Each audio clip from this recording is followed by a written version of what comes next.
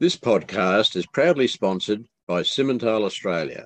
The versatility and strength in both maternal and terminal trays should make Simmentals your first choice crossbreeding partner. So isn't it time you took your Simmental advantage? Welcome back to the final episode in the first part of this Australian Simmental Association podcast series. Over the past 8 episodes, we've had a look into the last 50 years from the very first calves that were born in Australia to searching the world to find out more about the breed and the opportunities that it presents. We've sat down with a range of people who have been integral in shaping the breed into what it is today, while also being a big part of what the future of the breed can be. This week, we're sitting down with Cam Emerson, and later in the episode, we're joined by his wife, Carol. Cam and his wife, Carol, have spent most of their life living off the family property, which is located near Coleraine in southwest Victoria. Cam had a successful career with the Swire Group. However, when his brother passed away in 2003, Cam and Carol made the decision to return home and continue the family's farming interests. In our chat, Cam shares more about the family business, his life and career with the Swire Group, and the family's ongoing involvement with the Simmental breed. Cam, we're up here in Sydney. How was the trip up from sunny Victoria? Well, the trip up was excellent, actually, Ollie, because we're running some of our weaner heifers at Holbrook. We bring them up there each year to grow them out and join them in May. So we were able to call in and see them on the way up here, which was great. They've only been up here for about 5 weeks at this stage, and they are doing extremely well. We do this because it's a bit warmer than spending the winter down with us in southwestern Victoria. And then to be able to come up here to the show and spend some time and be with other members of the Simmental Breed Society and be at their 50th anniversary is pretty special. Yeah, a weekend which people will be talking about for quite some time, probably. Well, I would guess so, and for us, of course, it's important as Albert had the first Simmental calf born in Victoria back in 72, so it's pretty special for us to be able to be here as breeding continuously for all that time, to be able to come and celebrate here with the others today, yes. On that, so with your business and your property, whereabouts is home for you? Home for me now? Well, Carol and I have lived in Geelong most of our lives because I worked for 35 years off farm with the Swire Group, and it was only when my brother, who ran all the Albert Downs properties, when he passed away in 2003, we decided that we'd come home and sort out the family things, which has to happen in all families, of course, as you know. And we both decided rather than perhaps sell up and walk away, we decided to run it as a business. And so we went and sourced employees, and it's always been operationally run by our employees, which we've been fortunate to have very good staff. And so the business runs on, which has been great for us because we really enjoy it. It's our golf in retirement. Lovely. Keeping you busy.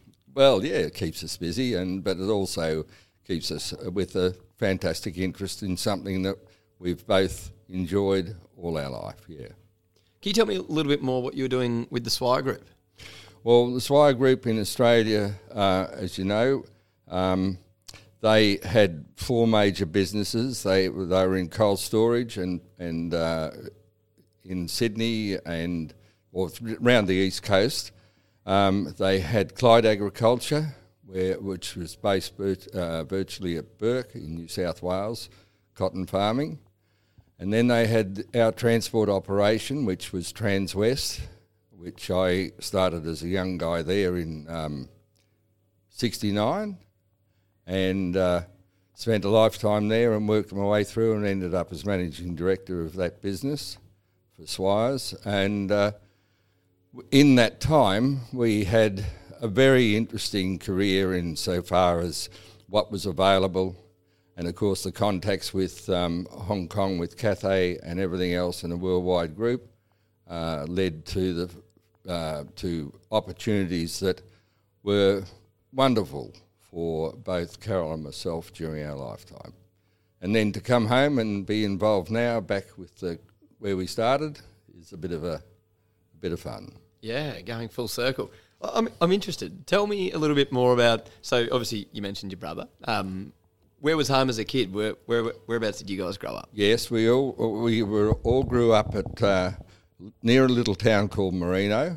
Our major area was Passchendaele, and Passchendaele was formed after the First World War.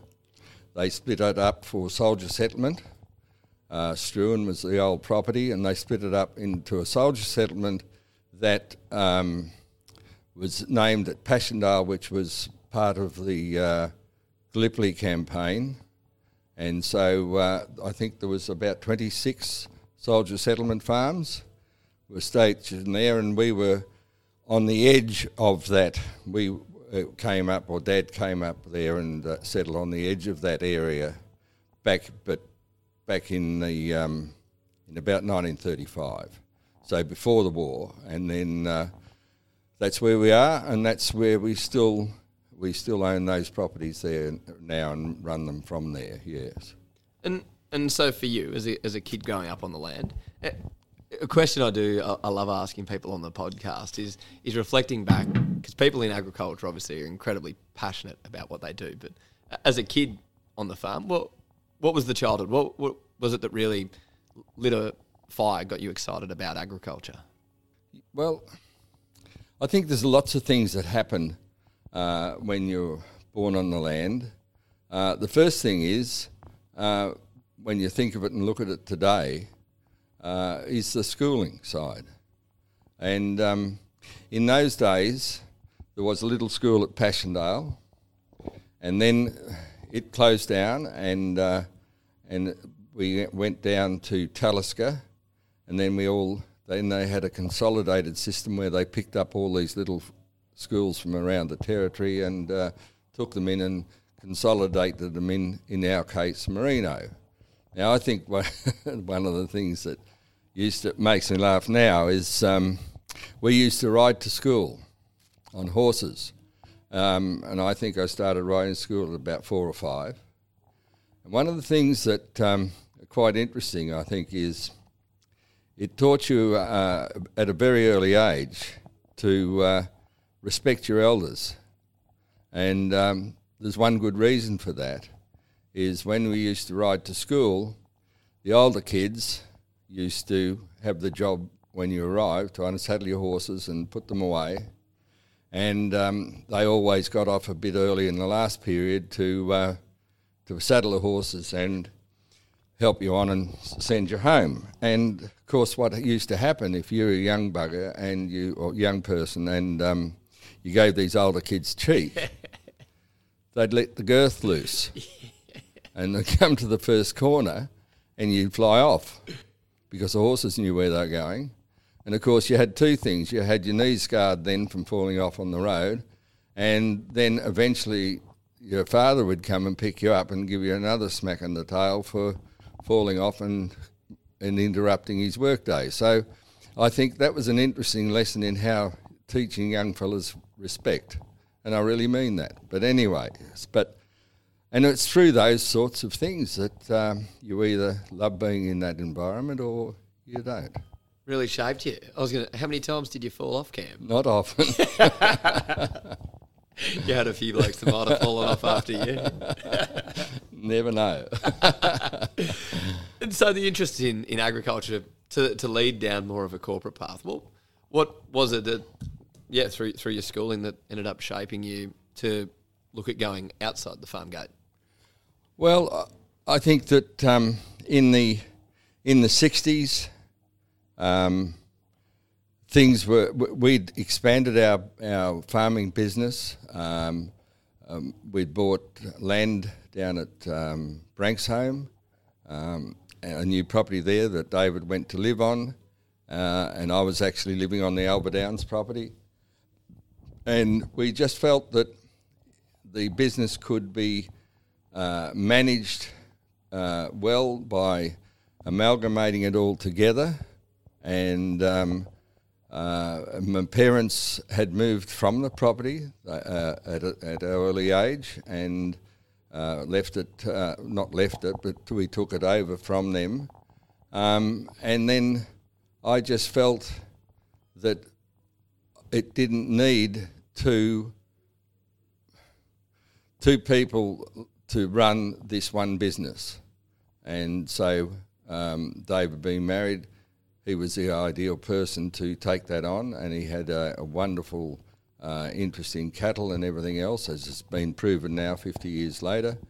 And I enjoyed the opportunity of going to Geelong, where we started, and this career within Swire, as I said, took us through a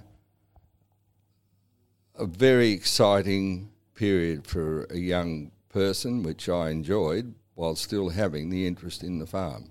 Yeah, and really quite an evolution of agriculture in Australia. Well, in this last period, in this 50 years, yes. And I mean, you know, there's been another one that's just happened in the last 3 or 4 years with the prices. When you have a look at our weaner cattle in 1972 or 74 were making $183 a head. And the same cattle today, last January in Casterton, made $2,400 a head. It just is a big difference. Yeah, it's incredible, isn't it? Real evolution. I think there was a talk recently, and it was the last time that land prices went down in Australia was around that. I get my dates wrong, but I feel like it was in the 80s, and they only dipped for 3 months or something. They've never, farming land's never gone down. No, well, I think for everyone that understands businesses from an investment point of view, farming land has been a great thing to be involved with. There's been times when, as we all know, with droughts and now floods in New South Wales, that you've got all your challenges, but in the long term, yes, it's a very secure place to have your money invested, I think.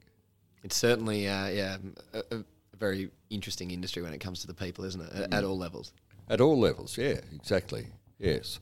Is there something, before we go back to talking about your property and business, but that time with Swire, is there something that really stands out as a key pillar or cornerstone of your career that you're really proud of? Oh, there's many memorable things, Ollie. I think one of the great attributes of Swire was their ability to pick people and to put people in the right positions wherever it was in the world. And I guess, without talking about myself too much, but at one stage in the 80s, it would be, I think, they picked 20 young guys from all around the world. There were 2 from Australia. I was fortunately one. And they sent us to France, to INSEAD, to the college. And we had 6 months or more there at that time. Now, out of those 20 people, one left Swires.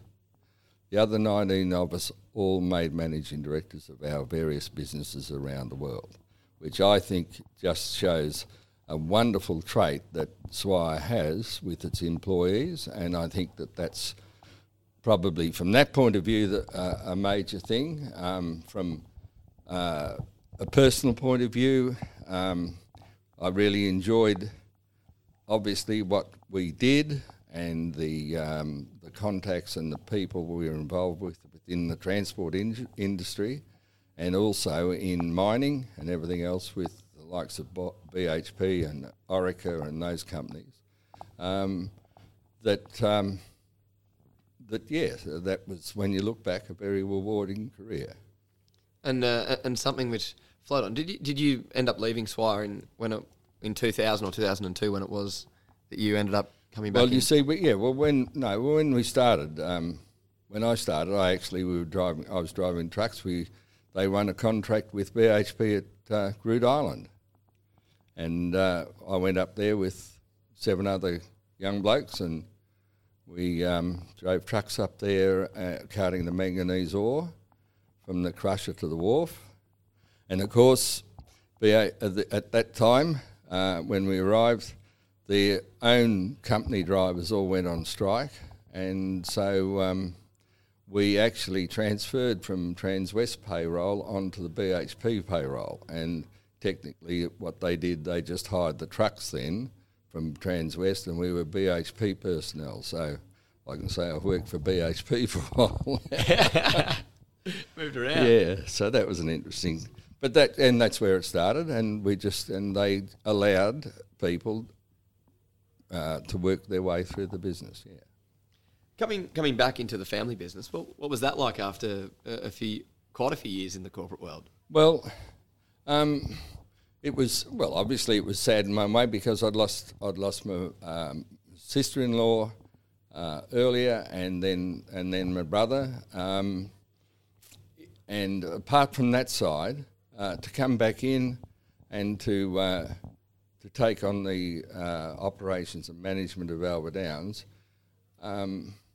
really wasn't a difficult process because I'd been involved with it all my life, even though it was as a silent partner, if you can say, because I was in partnership with my brother. That was it, and we were the two, and so.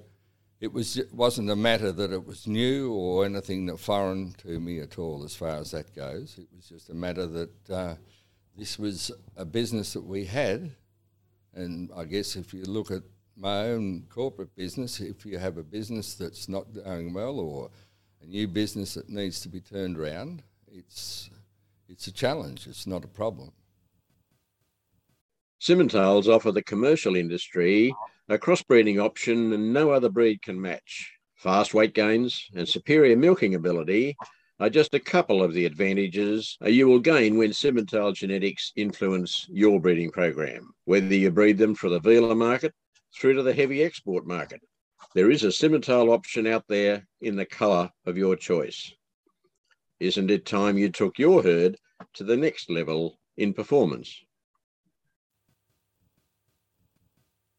And you've really focused on bringing good people into your business, and you're fortunate to have had quite a few over the years. Well, yes, we have. We started off with people that had been there and had some involvement with my brother, but then that all evolves and changes and everything else. But we haven't had many. We've only had, over the 20 years that we've been running it, we've only had 3 operations managers, and the other staff that are there to assist have been long-term as well, and that's a great situation to have. So your business today, you've got a couple of different sides to it. Can you tell us a bit about what you're running and what it looks like? Well, it's very much similar to how it's been set up for a very long time, Ollie. It's we run a purebred Simmental herd of about 120 cows, and we run a purebred Hereford herd of about the same. And they're our base source of genetics. And originally, of course, in David's time, there was everything done with AI and whatever else. We chose, since I took over, not to continue with that and the input that you need to be able to do AI. And so we just went back to the old natural mating system, and so we buy our bulls for those 2 herds from mainly Woonaloo and Lakeside now, and Injamira on the Hereford side. And so going back to where this all started with the Simmentals, it started because Albert Downs wanted to bring in the traits and the maternal traits of the Simmentals to go with our European breed, like the British breeds rather, Herefords and everything else. So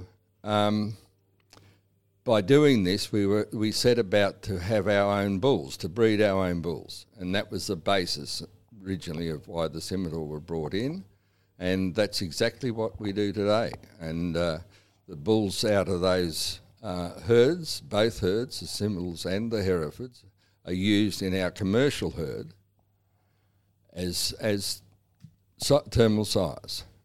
And so there's a couple of options, really, wasn't there?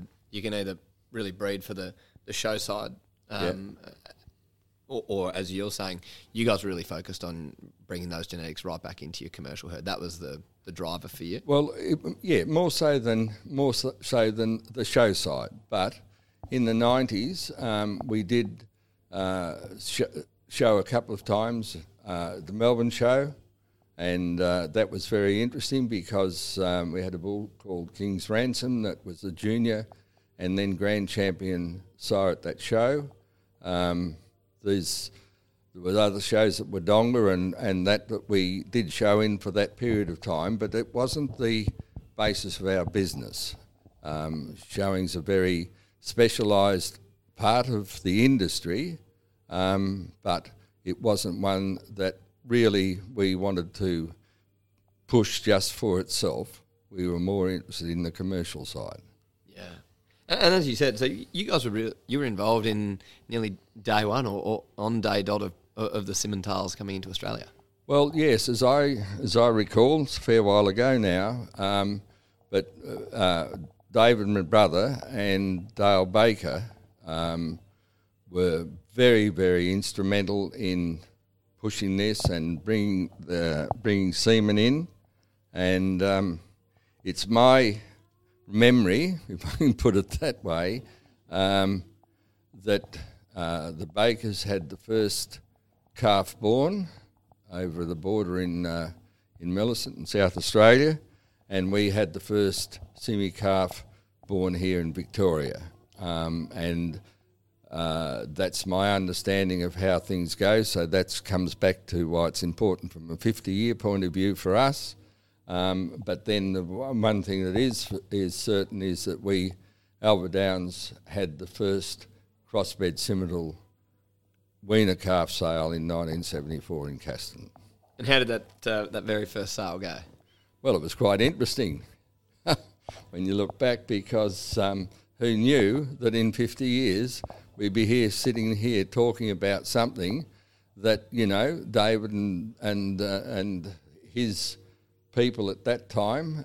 There's a photo here which you might want to have a look at, Ollie, where there's David and Henry Hopkins and Robert Beggs and myself and Ian Neal there at the Castleton Weaner sales, and those people were all involved for a long period of time. So there you go. And it's an interesting one, isn't it, where the next generation's really coming through from who was pictured and what was pictured in that photo. It really has been 50 years of family businesses that have really been instrumental. That's right. Yeah, exactly. That's exciting. What else have you seen happen over those 50 years?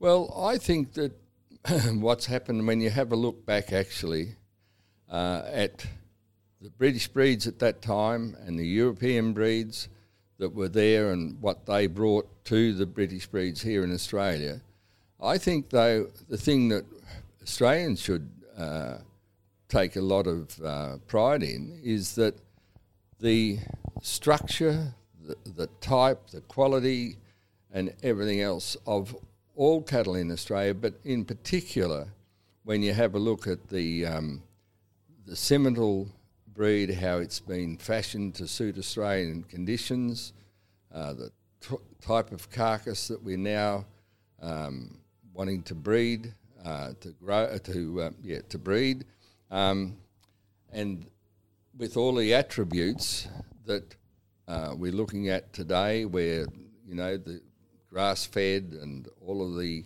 marketing that is needed and the security that's required as far as food production in Australia is concerned, and the way that we have been able to improve and modify and develop a new animal.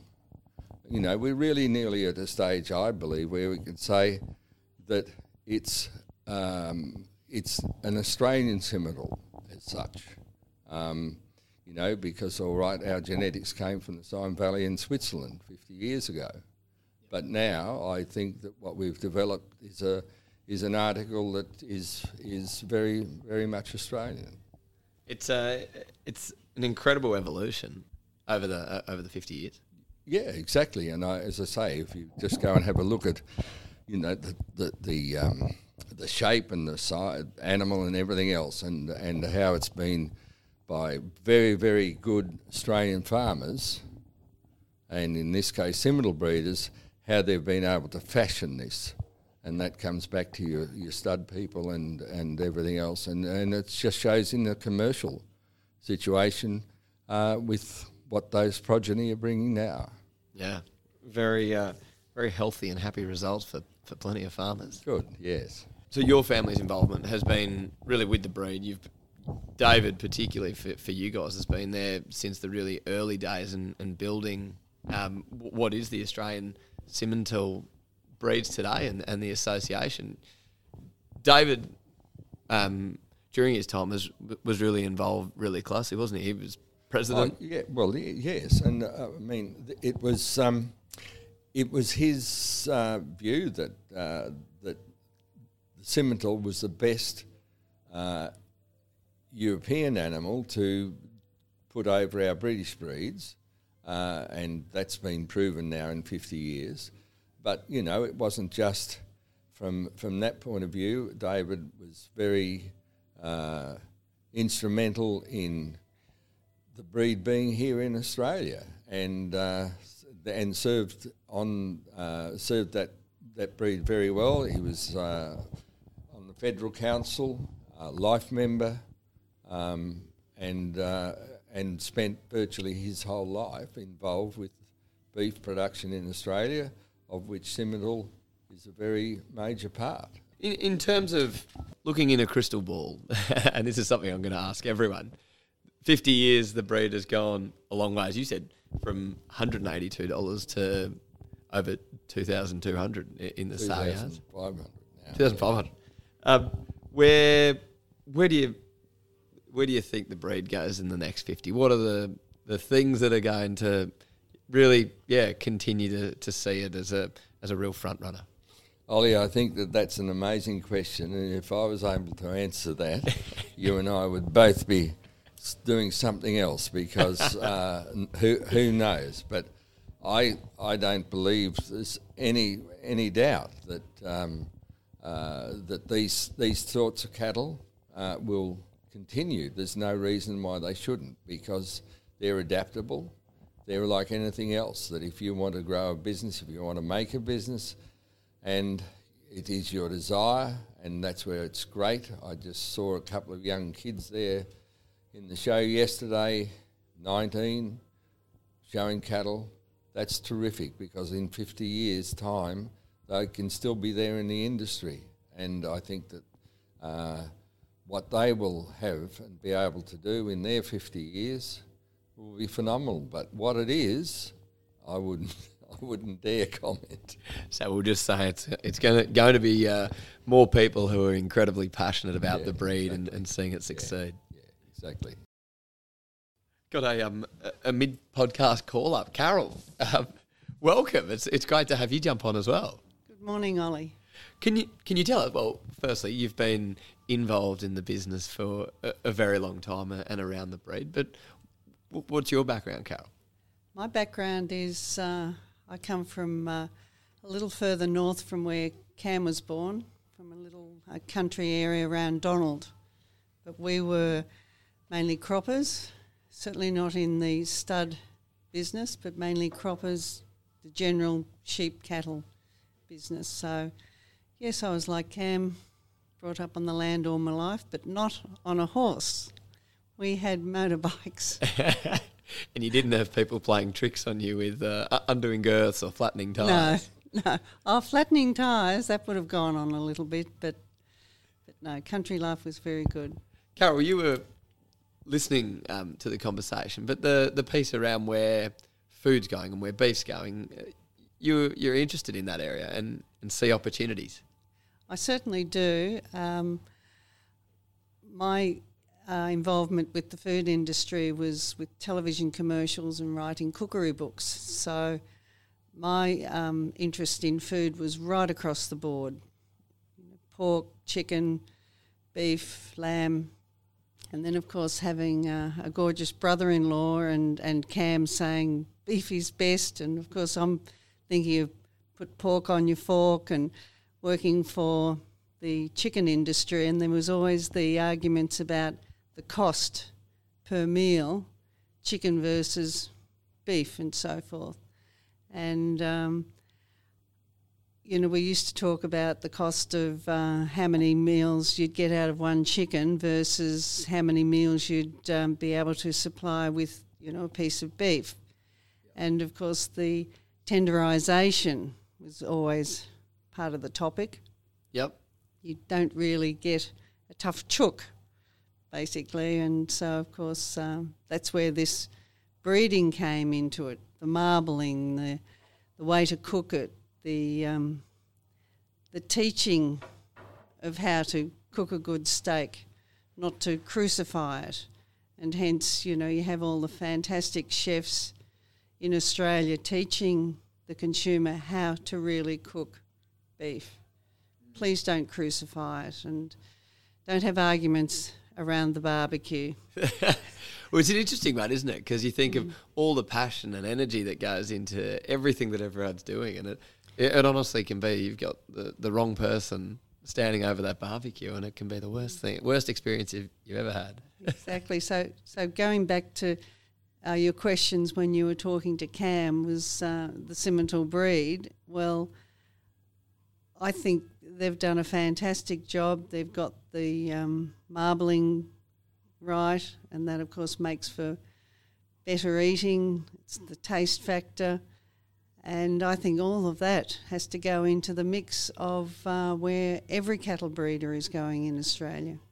And you think there's a real opportunity in that consumer engagement and consumer marketing? Definitely so. And the beef industry has pushed it.